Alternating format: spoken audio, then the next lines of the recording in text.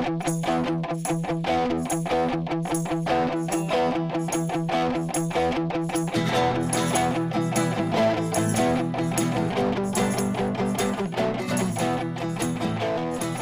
säger vi hej och välkomna till Folket och eliten med mig Olof Berglund. Och med mig Leo Nobel. En podd där vi pratar om politik, historia, ryska revolutionen, alla trottar. Om ni undrar varför vi är så hypade är det för att dölja ledarna på att behöva spela in introt igen. För att jag packade upp det med ljudet. Det är sånt som händer. Så är det. Hur är läget med dig, Olof? Tack, bra. Jag har blivit morbror. Jättekul. Grattis. Ja, tack. Idag faktiskt, i morse. Ska jag spela förvånad den andra gången? Va? Det är ju helt sjukt. Jag visste inte att du har ett syskon. Nej, det känns jätteroligt. Så jag har faktiskt de senaste jag har också fyllt år. Och det har varit mycket senaste veckan. Så jag har varit lite utanför griden. Försökt hänga med. Men jag kollade på Melodifestivalen igår. Det var hemskt. Ja. Det var verkligen hemskt. Men och jag fick inte riktigt igenom den här poängen när vi gjorde introt senast. Men den sista låten var väldigt bra. Den som gick vidare. Som jag inte minns vad han hette. En ung kille. Hur är det själv? Det är bra. Ja. Jag är lite trött. Ja. Nu kan jag ju dra något nytt bara för att inte upprepa mig. Jag ska ägna mig åt lite askes, har jag tänkt mig. Okej. Spännande. Och varför man ägnar sig åt det kan man ju lyssna på ett gammalt avsnitt av vår podd. A-ordet, precis, för att lära sig om. Nej, men jag har ju en sån där, jag känner att jag har varit lite så disträ och typ. Alltså inte att jag har varit liksom oproduktiv, jag gör saker. Men jag är lite liksom, känner mig lite ostrukturerad och alltid lite flytande. Och det har väl kanske att göra med att jag inte riktigt vet vad jag kommer göra fram till hösten. Just det. För att nu så här fick jag hoppa in och jobba en dag förra veckan. Och det kanske lättar upp med jobb. Men jag har också ett annat jobb som inte är film som jag skulle kunna ta så länge. Och det är lite så. Och min default-lösning när jag känner mig så här, det är ju att vara nykter. Att jag tar en nykter månad. Och det är ju handlar ju inte bara om såklart att inte dricka alkohol. Utan det är ju att man känner att man har någon form av självbehärskning. Och liksom tar kontroll över sitt liv och bla bla bla. Men det har ju också brukar jag ha också lite med alkohol att göra. För att i en sån period så är det ju ofta att man kanske dricker lite för mycket. Nu säger jag man, som att det här är allmängiltigt. Men så kan det ju vara. Problemet den här gången är ju bara att jag kan liksom inte, det funkar alltid. Men det kommer inte funka den här gången för att jag dricker liksom nästan ingen alkohol. Nej. Så att om jag ska vad fan ska du ta bort då? Ja, men jag har tänkt på det. Så jag kan inte avstå 2 glas vin varannan helg. Nej. För det liksom kommer inte göra någon skillnad. Du kan inte ta bort 6 heller. Det där klipper vi bort. Våga inte. Nej, men det blir ju Hearthstone och Twitter som får ryka. Ja, jag har ju faktiskt tagit bort min Twitter-app nu också. Det är ju väldigt skönt alltså. Jag kommer inte ta bort min Twitter-app. Nej. Men däremot så ska jag inspela Hearthstone på en månad. Och sen ska jag får jag bara vara inne på Twitter på morgonen och eftermiddag. Okej. På eftermiddagen, inte på eftermiddagen. Jag får inte scrolla, för det är det jag gör nu. Jag liksom läser inget, jag bara sitter och så här slöscrollar. Just det. Och det tar massa onödig tid. Så jag ska ta bort de 2 drogerna. Behålla vinglaset. Vinglaset varannan helg eller vad du sa. Ja, men det är väl en jättebra idé. Det jag ser fram emot det. Jag hoppas det funkar. För mitt allmänna välmående. Men vi vill nog ändå göra en rättelse från 2 avsnitt sen. Ja, det vill vi. Eller jag vill göra det framförallt. För att jag vill ju absolut inte göra det. För att det är jag som kommer att framstå som en geniking här. Monekolog. Ja, men det var ju att jag sa att jag rättade ju dig felaktigt på att Märta Stenevi inte var bostadsminister. Men det är hon ju. Hon är jämställdhet och bostadsminister. Så det var den rättelsen. Över till vad som har hänt i veckan. Och det är inte den här veckans händelse. Nej, för vi har inte haft koll den här veckan på vad som har hänt. Utan 1,5 tror jag. Så jag har som sagt varit lite disträ. Och det betyder att jag inte läser vad som står på Twitter utan bara scrollar upp och ner. Nej, men det var en grej som är väl kanske inte av någon större nationell nyhet. Men som fick mig att bli lite illa till mods. Och det var att det spreds bilder på den här så kallade influencern och dömda brottslingen Abbe Blattelito, som han kallar sig för. Där några hade då kidnappat honom och torterat honom mer eller mindre. Just det. Och för er som inte känner till den här snubben, så han var åtalad för en rad med olika brott, men bland annat då mordet på hans dåvarande flickvän, eller hans ex. Jag tror att hon till och med var hans ex när mordet då skedde. Och då ska han då ha mördat henne genom att injicera överdos av tramadol. Men han blev dömd för det här i tingsrätten, men sen friad i hovrätten i brist på bevisning. Men dömd för en rad andra brott, vilket var liksom vapenbrott, narkotikabrott, sexuellt ofredande, tror jag. Kvinnofridskränkning. Lång lista med brott var det i alla fall. Ja. Fick sitta så här, vad var det, inte ens 2 år tror jag.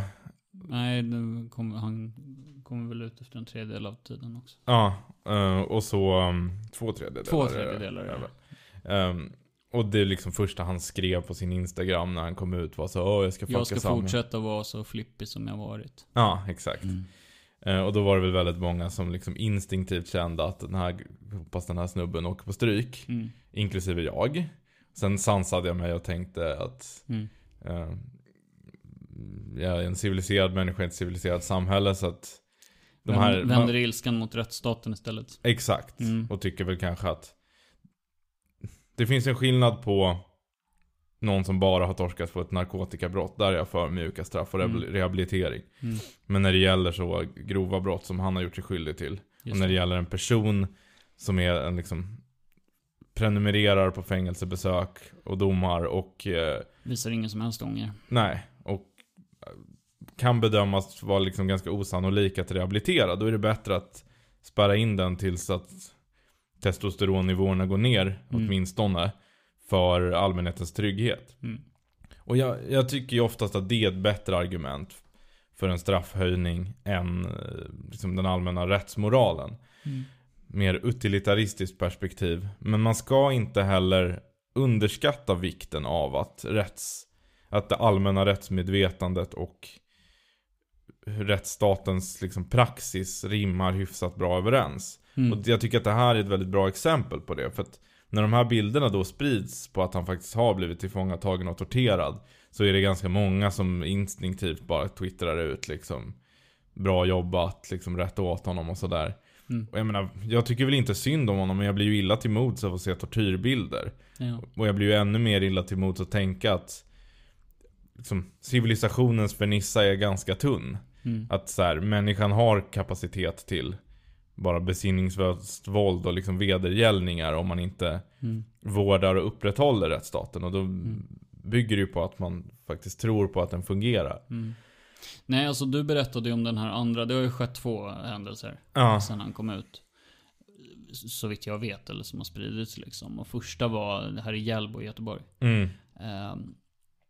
Så hade något gäng snubbar liksom gett sig på honom utomhus. Man ser knappt att det är han, och jag har sett liknande filmer förut liksom. Det är lite luddigt vad det är som pågår, men man fattar att det är en misshandel liksom. Och den kan ju vara grov så. Men den här andra, det blir ju väldigt mycket mer, vad ska man säga, laglöst. Det andra är på något sätt, det är mer, jag upplever det som mer impulsivt. Men den här, som jag uppfattar, kidnappningen som har skett nu senast, den är så liksom, det är väl den som oroar mig. Och sen så kan jag säga så här, jag tycker att Abbe ska sitta inne liksom. Inte bara för sin egen rehabiliterings eller potentiella sån liksom, för hans egen skull, utan för att skydda samhället från honom. Han är så uppenbar förövare. Ja, men alltså, han har gjort saker som han dessutom säger att han kommer att fortsätta med. Så alltså, det finns ingen anledning att han ska gå omkring fri. Nej. Och sen säger ju inte vi då att så här, liksom, domstolen bara ska göra en bedömning. Okej, den här personen verkar vara keff i huvudet, så vi spärrar in honom för livstid. Självklart ska vi ha en fungerande rättsstat.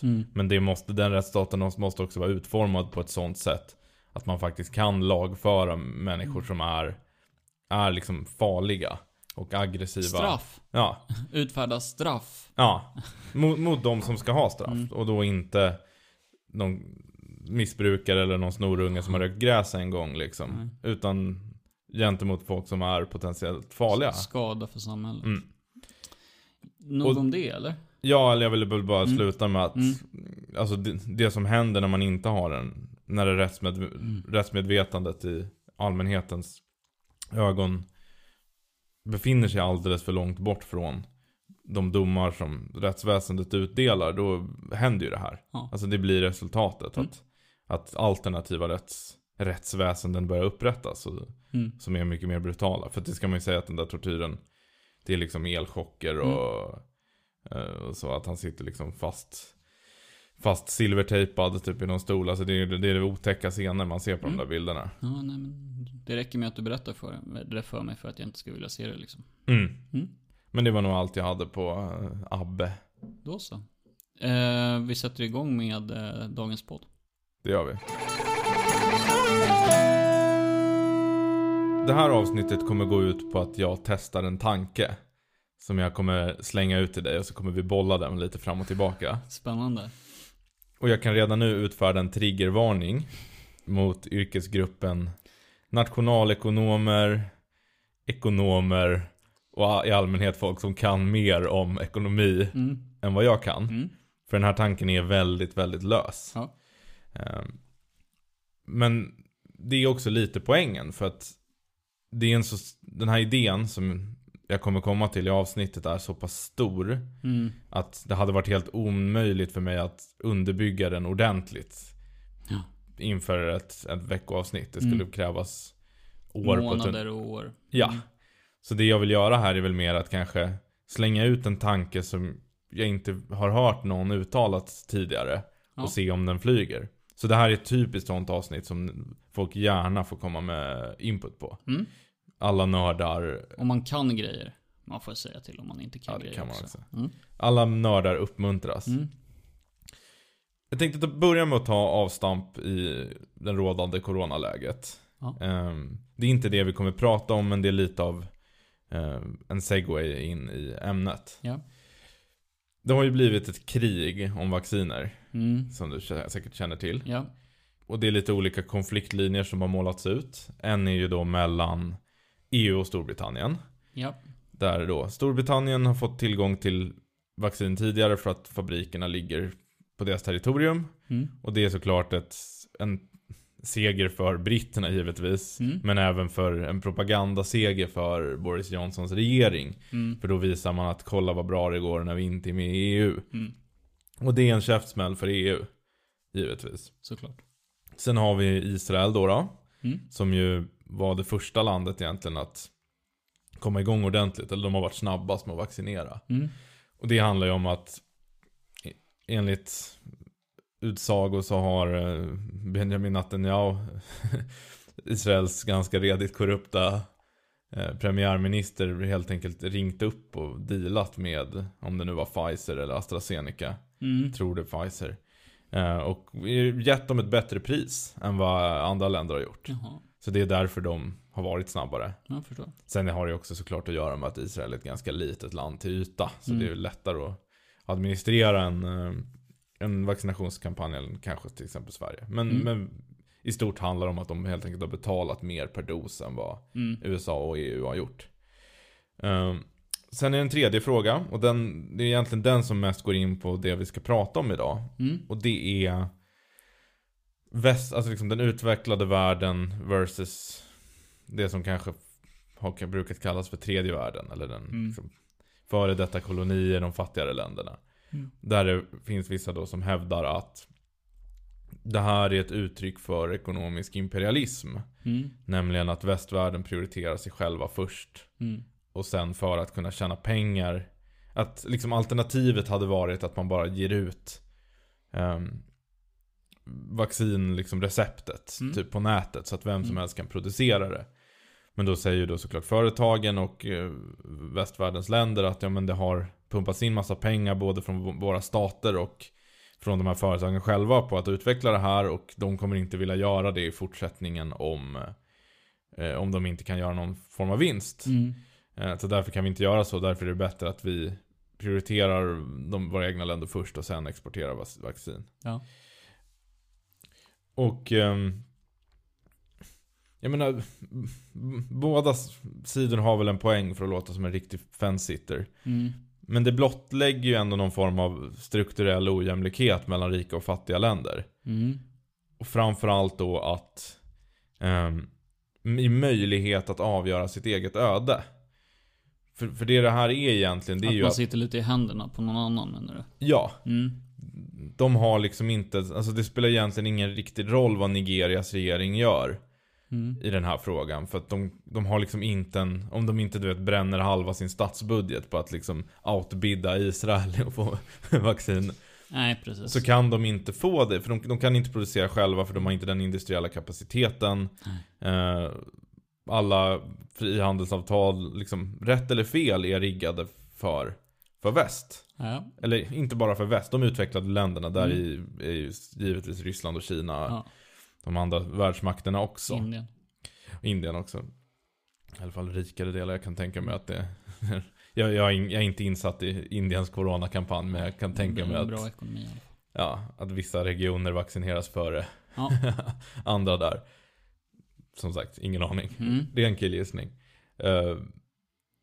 Och det är klart att så här, du kan säga att det här beror på en historia av kolonialism och imperialism. Eller du kan säga att det beror på, helt enkelt på att vetenskapliga innovationer har gjort att vissa delar av världen är mer framåtskridna än andra. Och det är därför det har blivit så här.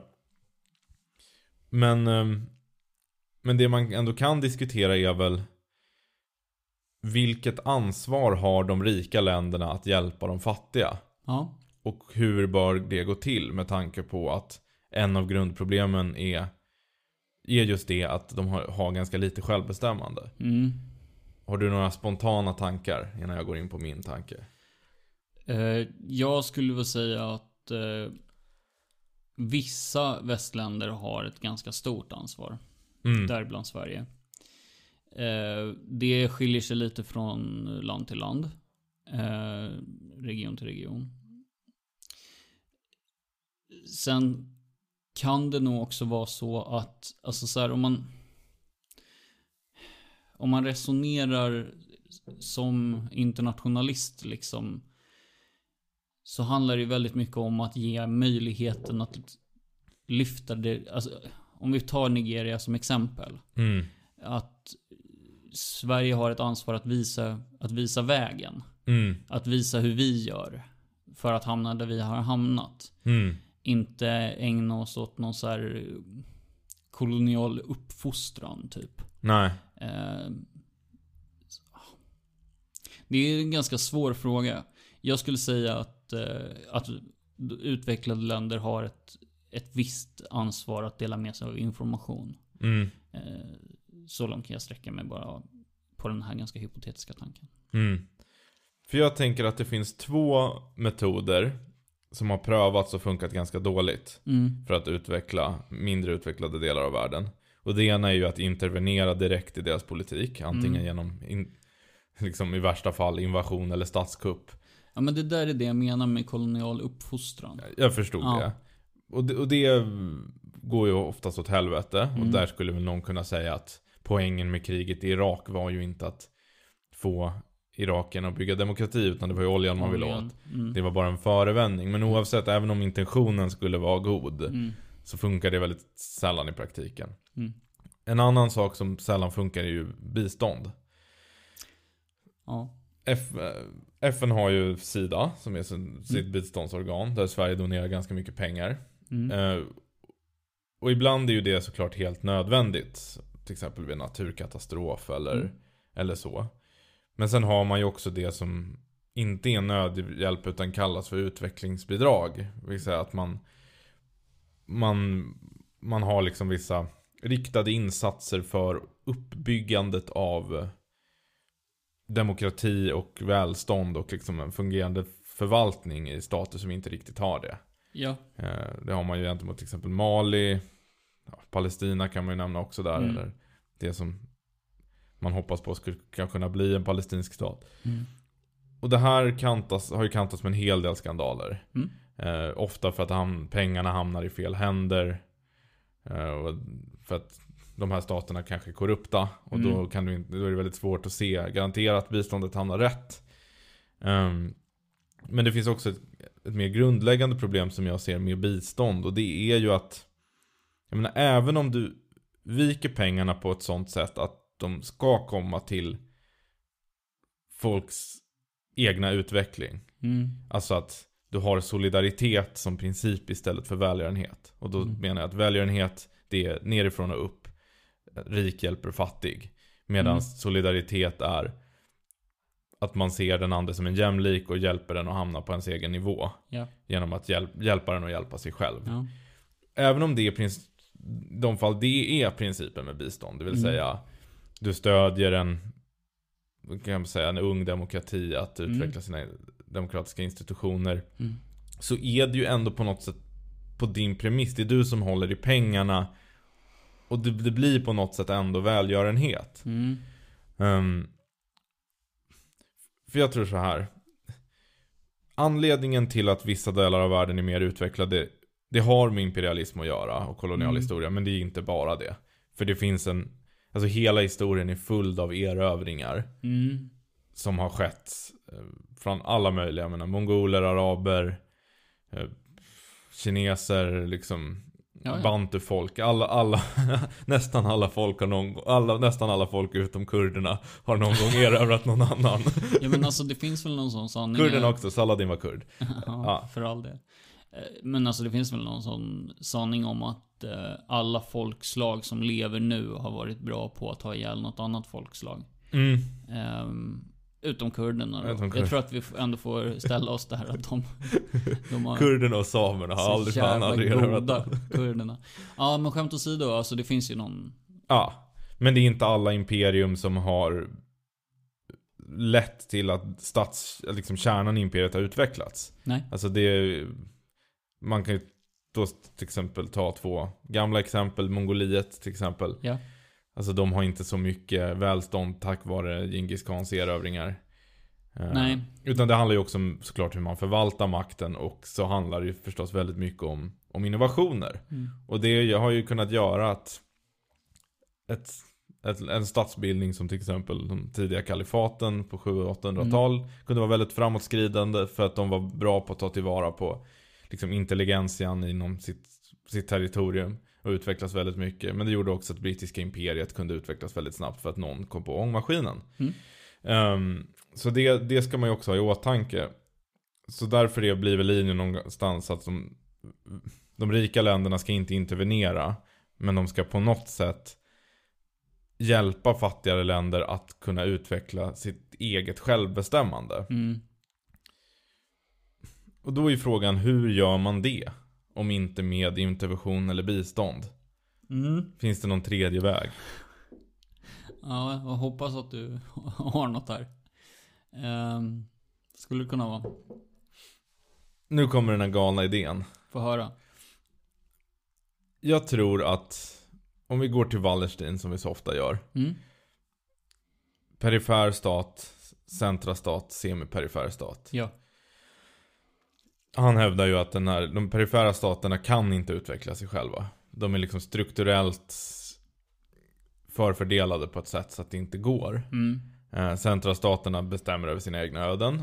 Och de semiperifera staterna är lite mitt emellan. Vilket ofta gör att sådana stater som alltså då är inte fullt utvecklade men ändå liksom industrialiserade, har liksom ett embryo till en modern produktion. De tenderar att bli ganska protektionistiska. Ja. Och det tror jag är nödvändigt. För en stat som vill växa behöver ha ganska mycket eller liksom utvecklas, måste ha ganska mycket kontroll över framförallt sina egna naturresurser och sin egen ekonomi. Och här finns det en intressant grej att säga om Kuba, ditt favoritland. Ja. I teorin. Ditt favoritland. Du gillar sinnebilden av Kuba. Ja. Känslan av Kuba. Nej, men för Warszawapakten var ju på ett sätt, om än inte ett kapitalistiskt imperialistiskt projekt, ett imperialistiskt projekt. Moskva var ju hjärtat av imperiet. Ja. Vad London var för det brittiska imperiet. Och de flesta nya länder som ingick i Warszawapakten blev mer eller mindre bara, deras funktion blev ungefär att skicka spannmål till Ryssland. Vilket ju var anledningen varför till konflikten mellan Tito och Stalin bland annat. För att Tito ville utveckla Jugoslavien, men Stalin hade inget intresse av det. Han ville bara att de skulle vara mer eller mindre en koloni. Och det var väl ungefär vad som skedde med alla de staterna, och vilket också gjorde, eftersom de var helt ekonomiskt beroende av Ryssland, så kunde de heller inte vara politiskt självständiga. Utan de hade olika kommunistpartier som styrde, som var mer eller mindre lapdogs till Kreml. Och i de fall som någon revolterade mot det, som till exempel i Afghanistan, där kommunistpartiet ville göra sin egen grej, då kom det tanks och stridsflygplan och såg till att ställde allt till rätta. Ja, nu lyckades de ju inte riktigt med det i Afghanistan, men det var lite syrligt sagt, men ja, det var ju också, men det var också för att det var slutet på Sovjeteran. Ja. Men det finns ju ett undantag, och det är ju Kuba. Ja, det är ju det. Kuba var ju en diktatur, men så Fidel Castros regering var ganska oberoende av Moskva. De tog väldigt mycket egna initiativ, och inte bara i det egna landet.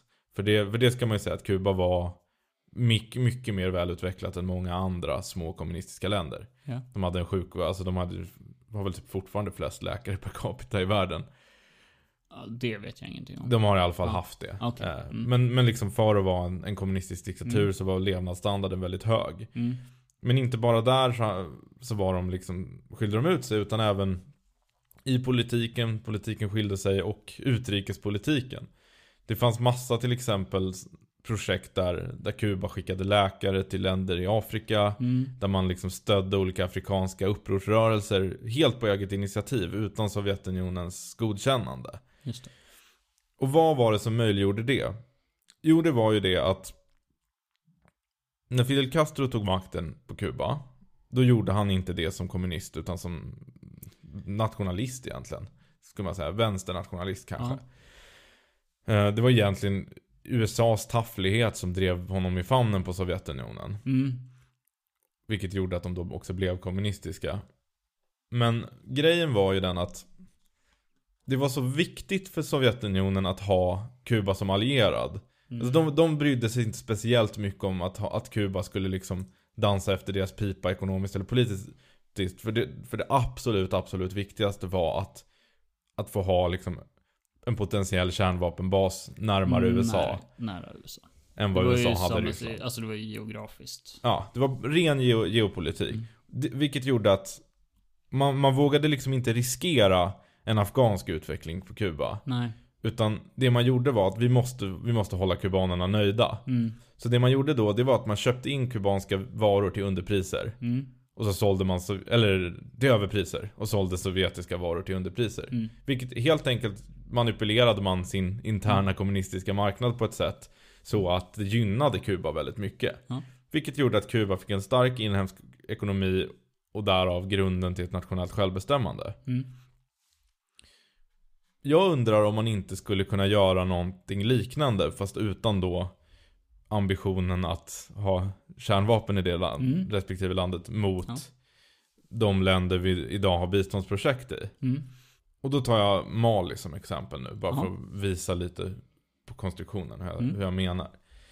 Mellan 2016 och 2020 så då skänkte vi 1,2 miljarder svenska kronor till Mali i olika utvecklingsprojekt. Nu har det varit en statskupp där, så då har man dragit in några av dem som går till staten, så för att man inte anser att det är en civil regering längre. Tänk om man istället skulle göra så att man tog bort de här 1,2 miljarderna från bistånd, och istället sa man att under de närmare kommande 5 åren då så ska vi ska lägga lika mycket pengar på Mali. Men det vi istället kommer göra, det är att varje gång ett svenskt företag eller svenska staten tänker köpa någonting, en produkt från Mali, och det kan vara allt från alltså det de producerar, vilket är livsmedel, bomull och guld framförallt. Mali är en väldigt fattig ekonomi, och de har några råvaror de lever på. Eller för den delen om det, jag vet inte, nu är det kanske inte så i Mali, men andra afrikanska länder så finns det ju en växande medelklass. Och jag menar typ så här, om det kommer några apputvecklare i huvudstaden, det är väl Bamako tror jag, så kanske man kan köpa deras appar. Alltså, men i alla fall, varje gång någon vill köpa en vara från Mali, då går svenska staten in, tar en bit av de här 1,2 miljarderna och lägger bara på lite extra pengar.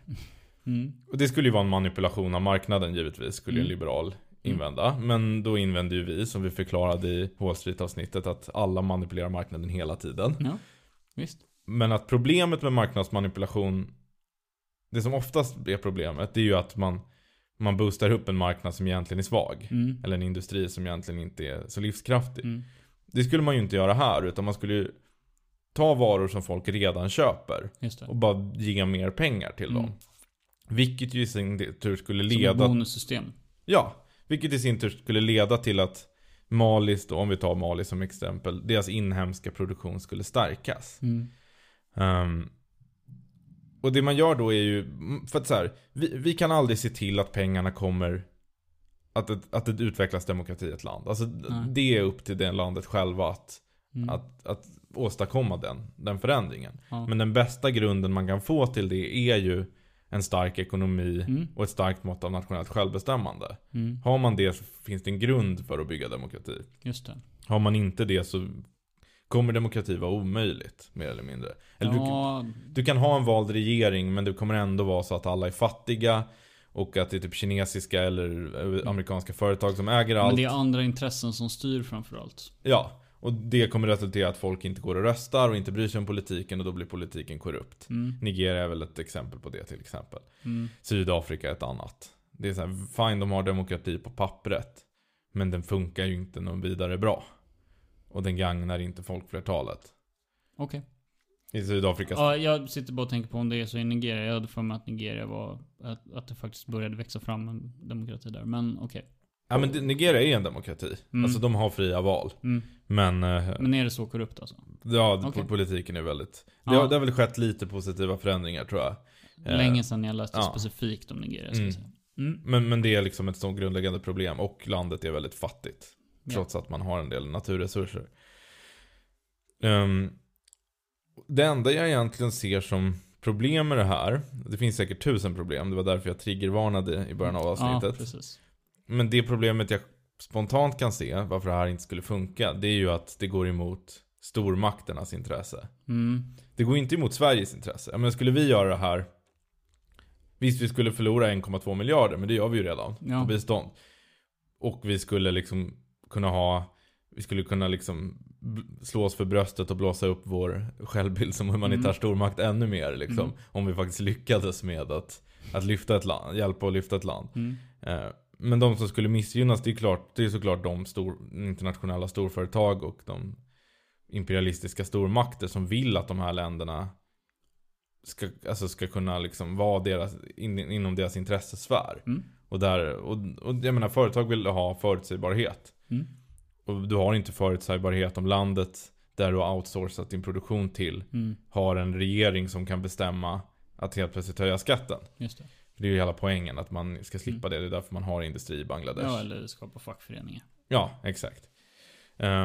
Så ja, nu får du börja kritisera den här idén. Oj, var ska jag börja? Vi har pratat lite löst om det här tidigare, och det som jag kom att tänka på då var, alltså, skapar det då inte incitament att flytta var man köper säg bomull ifrån? Att man går från, vi säger att Sverige köper bomull från, eller vi måste ta de här hypotetiska då. Du sa, visst var det bomull, guld och en grej till från Mali? Ja, livsmedel. Livsmedel generellt, okej. Men säg då att en annan region eller en annan stat producerar bomull. Att svenskar då väljer att köpa bomull. Svenska företag väljer att köpa bomull därifrån. Och sen ska väl det till någon jävla sweatshop i Bangladesh istället ändå. För att det ska produceras kläder för H&M. Men att H&M då väljer att okej, vi gör det här på maliansk bomull istället. Och det är en typ av marknadsmanipulation som missgynnar andra regioner. Hänger du med? Jag hänger med. Jag har ett svar, men kör klart. Men det är typ den första. Så du får svara på den då först. Vi börjar med den.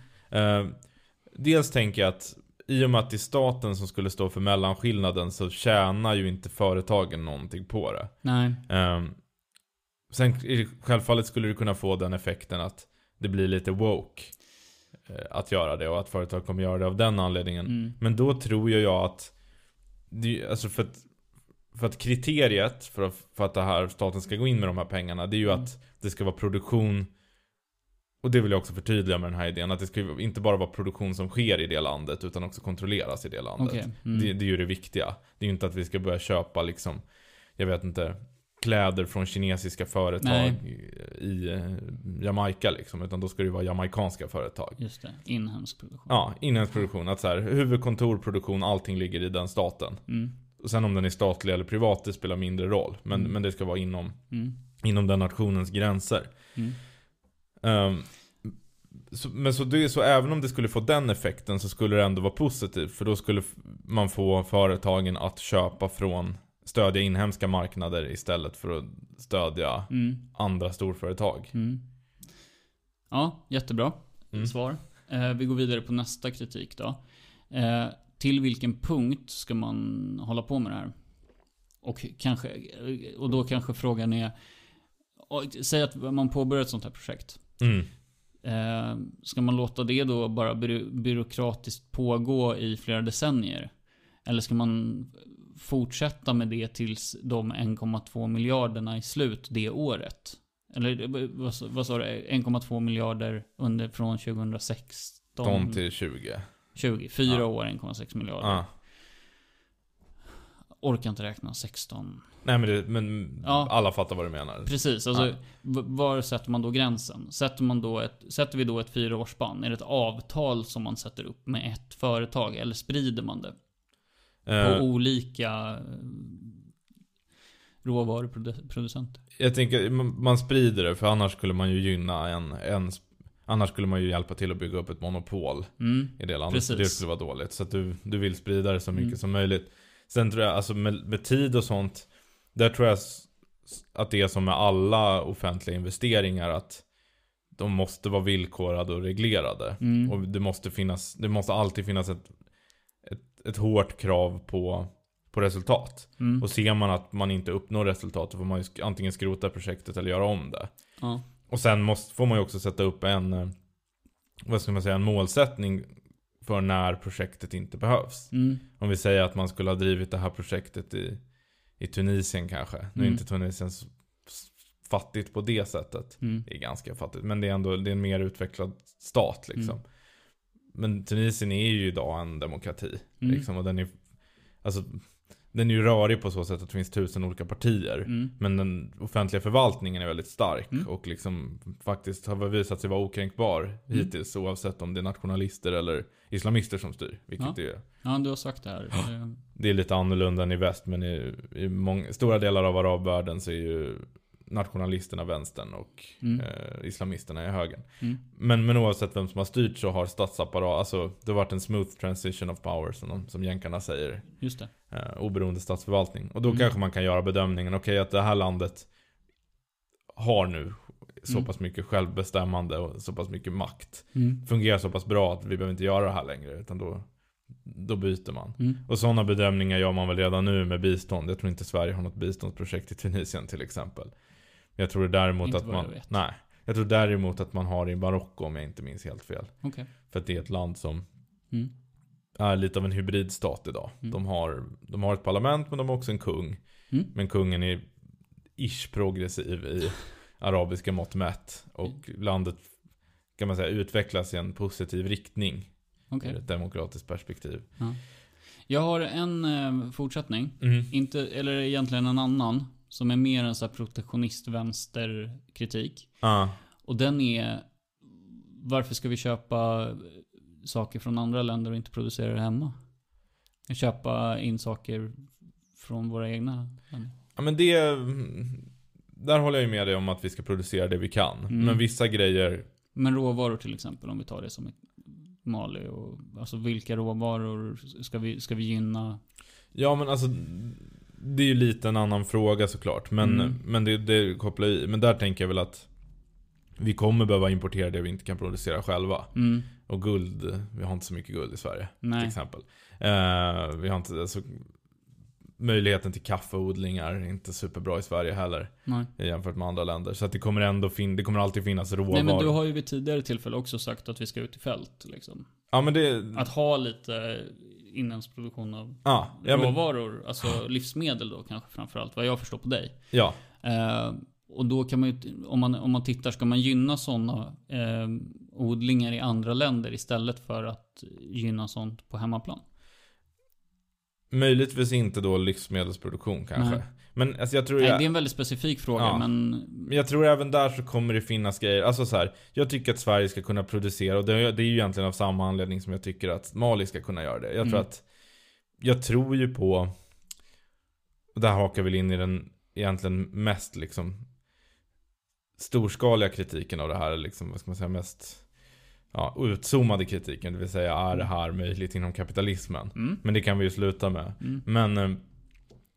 Men jag tror ju på att det bästa egentligen man kan åstadkomma inom det kapitalistiska systemet det är små starka nationer egentligen före imperium eller failed states liksom. Att varje land, alltså starka nationer i samverkan liksom.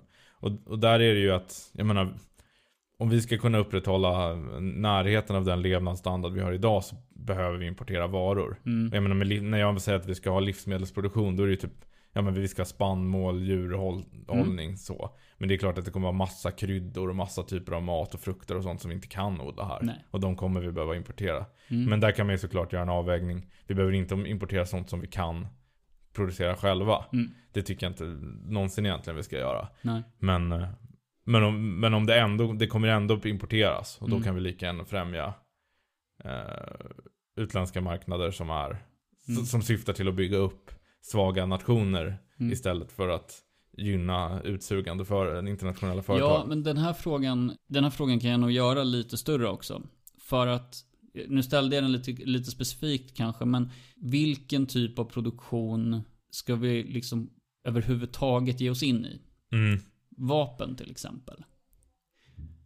Nej, men alltså förstår du frågan? Att så, stålindustrin är ett land som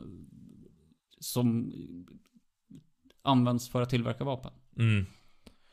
Ja, alltså det är klart att det är omöjligt för oss att skissa upp en exakta regelverk för det här. Det menar, jag gör ju inte anspråk på att ha liksom en motion. En färdig. Nej. Men det är klart, sådana avgränsningar skulle man väl kunna göra. Men principen ska väl vara att bygga upp livskraftiga industrier som det landet, som kommer stärka det landets liksom självbestämmande. Och då är det klart att med stålproduktion, det handlar väl lite om hur man bedömer den staten. Men om det är en stat som bedöms vara att det finns en risk för att den kommer invadera andra stater, eller liksom en regering som bedöms ha en risk att förtrycka sin egen befolkning liksom, med våld, då ska vi inte pumpa in några pengar överhuvudtaget, för det kommer bara hamna i den diktaturens händer oavsett. Så då är det inte värt att med några sådana projekt. Då är det enda man kan göra att stödja den demokratiska oppositionen. Ja. Men annars är egentligen inget direkt problem med att, låt säga, Nigeria då, som jag så vitt jag vet inte har några ambitioner, och nu finns det för sig interna nationella konflikter där. Okay. Men alltså det är klart att en självständig nation behöver ju också ha ett försvar. Då behöver det klart att de behöver ha vapen, och då kanske det är bättre att de producerar dem själva än att köpa dem från Ryssland, som kommer med ett villkor om att om de ändå kommer köpa vapen, så kanske det är bättre att de har en egen fabrik än att Nej, jag tänker bara att det är någonting som man kommer behöva ta i beaktande. Skulle det här bli av. Vi arbetar väldigt hypotetiskt nu också. Alltså jag ser ju en styrka i det, att mindre pengar skulle gå till förvaltningskostnader. Alltså byråkratisering av bistånd liksom. Att pengarna går mera direkt till det behövande liksom. Kontor för Sida och alla människor som jobbar där, och pappersflyttande liksom, skulle kunna försvinna. Ja, det är väl den stora... Det är väl väl man den hoppas stora på. liksom vinsten. Ja. Inte lika mycket svinn. Nej. Liksom. Så får de byråkraterna där, de får gå till fält i Sverige istället. Ja, alltså det är klart att det kommer behövas en byråkrati för att administrera det här också. Men förhoppningsvis skulle den kunna vara mindre och mindre känslig för yttre påverkan och korruption. Nej, men för jag tänker nog att det är det som är styrkan med förslaget liksom, eller liksom idén, att ju fler människor som är inblandade i bistånd, desto mer bara försvinner. Eller det går liksom inte dit det ska gå. Nej. Utan ramlar lite pengar åt sidan och bara hoppsan, vi har gjort av med 1,3 miljoner. Och det är inte jättemycket pengar i deras budget liksom, som du säger, 1,3 miljarder, vad sa du, 1,6 miljarder på 4 år. Ja, jag tror det var 1,2. Men det är alltid hypotetiskt det här avsnittet. Ja, men precis. Så, ja, men alltså någon miljon kan försvinna utan att det är jättemycket pengar. Men det är fortfarande stor summa pengar. Ja, och många bäckar små. Precis. Och plus att det då kan, alltså det finns ju också riktiga skräckexempel där när pengarna har gått till terrororganisationer eller liksom antidemokratiska krafter. Sen är det klart att SIDA gör mycket bra också. Och visst, jag skulle ju inte vilja ta bort nödhjälpen, som sagt, till exempel. Alltså, nej, men och det är ju inte riktigt det vi pratar om nu. Nej, utan det är utvecklingsstödet eller bidragen som vi pratar om. Ja. Jag tänkte, för jag under den senaste tiden, lite på grund av GameStop, men det händer ibland. 2008 var väl första gången så fick jag för mig att jag skulle försöka förstå marknader, börser och sådär. Ska man gynna det, kommer det finnas en fördel, hypotetisk fördel att börja investera pensionspengar och skit, svenska pensioner i andra system? Jag vet inte, det kanske är lite riskabelt. Jag tänker att pensionsfonderna vill man väl ha ganska safea marknader. Och det här är ju ändå, det här skulle ju ändå vara något av ett högriskprojekt eftersom det aldrig har prövats. Men om det funkar kanske, jag vet inte. Nej, men det är väl också, vi kan väl komma in lite på, men nu pratar vi med ganska breda penseldrag. Att så här, en marxistisk, liksom klassisk marxistisk kritik av det här skulle väl vara att, jag menar, imperialism är liksom ett direkt resultat av kapitalismen i det stadie den befinner sig i. Och den här liksom drömmen om massa fria nationer liksom, där alla får bestämma själva och lever med varandra i harmoni funkar inte, för att det är inte så, det är inte vad systemet liksom, det är inte den riktning som historiens kugghjul rullar mot. Jättedålig metafor, jag borde sagt tåg. Ja, båda kugghjul på tågen. Ja. Men vad har man att säga på det spåret? Alltså, jag håller ju inte riktigt med om det. Nej. Bara. Jag tror att för att uppnå någon slags socialistisk eller för den delen kommunistisk liksom drömscenario, så krävs att man tragglar sig igenom kapitalismen. Jag tror inte riktigt att, jag tror att det är en förutsättning snarare än ett hinder. Ja, för problemet med liksom den kommunistiska visionen har ju alltid varit att den är alldeles för radikal, kräver för snabba förändringar alldeles för snabbt. Och stora förändringar för snabbt. Och skiter i väldigt många variabler. Jag vet inte, vi har ju inte pratat så mycket om det, men det är ju min stora liksom kritik av kritikerna mot kapitalismen. Att så här, att folk ser det som ett hinder snarare än en förutsättning för att man ska kunna bygga det här. Vi måste utnyttja det system vi lever i för att komma till den plats vi vill. Ja, eller den riktning vi vill, för det är ju så jag ser på politik. Jo, men riktningen. Ja, för att jag tror att det stora, alltså så här, det man direkt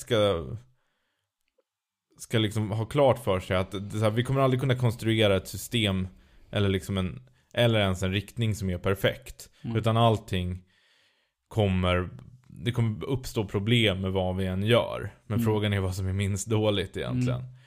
Och det är ju så här, den klassiska marxistiska kritiken eller så här, kommunistiska kritiken av välfärdsstaten är ju så här, men den funkade att bygga upp under väldigt gynnsamma förhållanden och sen kom den till en punkt där det inte gick längre. Och det är ju sant såklart. grejen är bara det att det kan du säga om alla politiska system och riktningar som någonsin har existerat. De funkar jättebra tills det kommer till en punkt där de inte funkar så bra längre. För att världen är så pass komplex och föränderlig och teknologi, ekonomi, liksom demografi förändras ofta väldigt mycket snabbare än vad den politiska makten hinner hänga med. Och det skulle ju vara om vi inför det här liksom Nobel-doktrinen också på hela världen, att vid något tillfälle så kommer den också korrumperas och bli dålig. Och då kommer den behöva förbättras eller bytas ut. Men frågan är väl, så att jag har ju lite så här den här visionen om att liksom omkullkasta allt och bygga ett perfekt samhälle. Det är liksom, ja, jag vet inte, don't quit your day job. Liksom, inför det, utan försök istället hitta något sätt där vi kan färdas i en riktning som vi tycker är positiv. Och det här skulle jag säga är det, för att det som har gett oss förutsättningar att bygga upp välfärd i väst, det är ju att vi har haft ett väldigt högt mått av nationellt självbestämmande. Och då ska vi väl, om vi nu bryr oss om tredje världen och inte bara tycker att vi ska vara någon sorts societetstanter som ska förbarma över oss över de fattiga och tycka synd om dem och hålla på med fattigvård, utan vi faktiskt vill vara solidariska och hjälpa folk, så ska vi väl stötta dem i att kunna uppnå samma nivå som vi har nått. Absolut. I välstånd och nationellt självbestämmande. Ja, nej, jag håller ju verkligen med. Däremot så sa du, kritiserar det här nu. Och då kommer jag göra mitt bästa liksom. Ja, och det är poängen också med avsnittet lite. Ja, det är en sån här disputation på en väldigt, väldigt lös grundidé. Någon som inte disputerar får kritik av någon som inte är professor på ämnet. Det är en antidisputation. Ja, precis. Ja. Alltså jag tycker att det låter som en ganska bra idé. Generellt så gillar man ju insatser som ger folk incitament snarare än liksom bara någon form av, så är det ju med bidragssystem också. Vi har ju pratat om integration. Du vill hellre lägga pengarna på något som gör att folk lär sig svenska, utbildar sig och blir en del av samhället och liksom att det går bra för dem, än att lägga pengar på bara så här upprätthålla någon slags bidragsfinansierat offer liksom utanförskap liksom. Och det gäller väl tredje världen också. Det är liksom, det ska aldrig vara nedlåtande. Det ska aldrig vara, du får pengar för att det är synd om dig. Utan du ska få pengar för att vi vet att du kan växa. Och genom att vi satsar på dig och din potential. Är väl vad man säger. Vi kan ju avsluta då med att bara ställa oss själva frågan vad det finns för risk med att liksom stormakterna går in och sabbar det här projektet. Vad tror du? Alltså det tänker jag är ju en reell risk. Verkligen. Det ser jag som det stora problemet. Vad skulle man kunna göra? Vad skulle de kunna göra? Nej men alltså antingen liksom med ekonomiska medel liksom mobba de här staterna till att mobba de stater som försöker hålla på med det här till liksom med ekonomiska sanktioner att sluta. Det är ju en klassisk metod för politisk påverkan överhuvudtaget. Eller i värsta fall intervenera militärt. Liksom förhindra sånt här. För jag tänker ju att det är ju verkligen inte i deras intressen. För det som kommer hända såklart om nationer i Afrika och Asien får mer att säga till om, det är ju att de kommer höja skatterna, det kommer bildas fackföreningar, det kommer bli dyrare att producera där. Och visst i förlängningen kanske också det gör att vi inte får lika billiga varor, men det kanske det kan få vara värt. För jag tror ändå fördelarna av att ha en värld där alla har en väldigt hög nivå av liksom, vad ska man säga, bildning och utveckling och så är så pass mycket mer positiva. Men för det kan man väl säga om liksom, man började med liksom Kuba eller Rysslands relation till Kuba. Och där var det ju liksom, levnadsstandarden på Kuba är ju förhållandevis bra. Ja. Alltså du har vid något tillfälle kallat det för det mest lyckade kommunistiska experimentet eller någonting i den stilen. Och det får man väl hålla med om liksom. Sen så är det klart att det är liksom ett land i viss kaos och så också. Ja, och det existerar ju fattigdom på Kuba, det ska man inte säga. Jo, absolut. Och inte bara relativ, utan liksom reell fattigdom. Så. Vi kan ju titta på handelsblockaden. Bara från USA till Kuba. Du får inte köpa in kubanska varor. Nu gör de ju det i alla fall. Men det sker sanktioner mot de som gör det också. Liksom. Så det finns ju en sån verklig reell risk. Nej, det man skulle ju behöva göra för att tackla det är ju det man alltid har gjort. För att tackla liksom bite back mot överheten, det vill säga gå ihop så många som möjligt. Och det man skulle behöva då är ju någon slags nytt FN av små nationer. Att alla demokratiska små nationer eller aspirerande demokratiska små nationer går ihop i en helt enkelt handelskartell. Och se till att jag menar, skulle det vara genomförbart, då skulle ju Kina, Ryssland och USA snabbt sluta vara stormakter, utan de skulle också bli nationer som rör om i första hand sig själva och sen agerar eller samarbetar med andra men inte intervenerar. Men frågan är om det är görbart. För det är ju på något sätt det blir på något sätt den logiska slutsatsen av det här, att om man påbörjar ett sånt här projekt och det har bäring och på så sätt möter reaktion från omvärlden, då blir det kanske lika krävande som att få majoriteten av världens befolkning att tro på kommunism och göra världsrevolution. Just det. För att du behöver liksom, jag menar så fort liksom the dislikes, fan vi pratar engelska i det här avsnittet. Ja, mycket. Skitstörigt. Så fort liksom misstycke, ogillande. Så fort stormakternas ogillande leder till att de börjar agera, så kommer det ju så split i till exempel då Mali. För då kanske de säger så att då lockar man med billiga varor ett tag att så här, ja men det här där får ni om ni inte samarbetar med Sverige i det här projektet till exempel. Och så kanske man börjar påverka Sverige på något sätt. Just det. Och det är ju alltid det som blir problemet när man försöker få majoriteten av alla i hela världen att enas om ett politiskt projekt mot eliten. Att eliten börjar så split, och då blir det istället att det blir ett avantgarde av folk som vill gå jättesnabbt, som lyckas ta makten inte i alla länder utan i några. Och så urartar det till galna despotiska diktaturer där istället. Så jag vet inte om den här, men det känns inte som att den här idén är på samma skala av utopism. För det vi vill åstadkomma här är ju inte ett fundamentalt annorlunda system egentligen, utan det är bara liksom att ändra maktbalansen, eller göra maktbalansen inom det nuvarande systemet mer jämnfördelat. Det är ju någon slags internationell socialdemokrati egentligen. Ja, det kan man kanske säga. Men frågan är om det funkar. Det tror jag att det gör. Då har ni lyssnat på det 38:e avsnittet av Folket och Liten. Det har ni. Tack för idag, Leo. Känns bra. Man kan följa oss på internet. Folket är liten på Instagram. Folket och Eliten på Facebook. Dig på Twitter kanske då? Det kan man göra. Se hur mycket jag twittrar nu när jag ska ha min asketiska period. Exakt.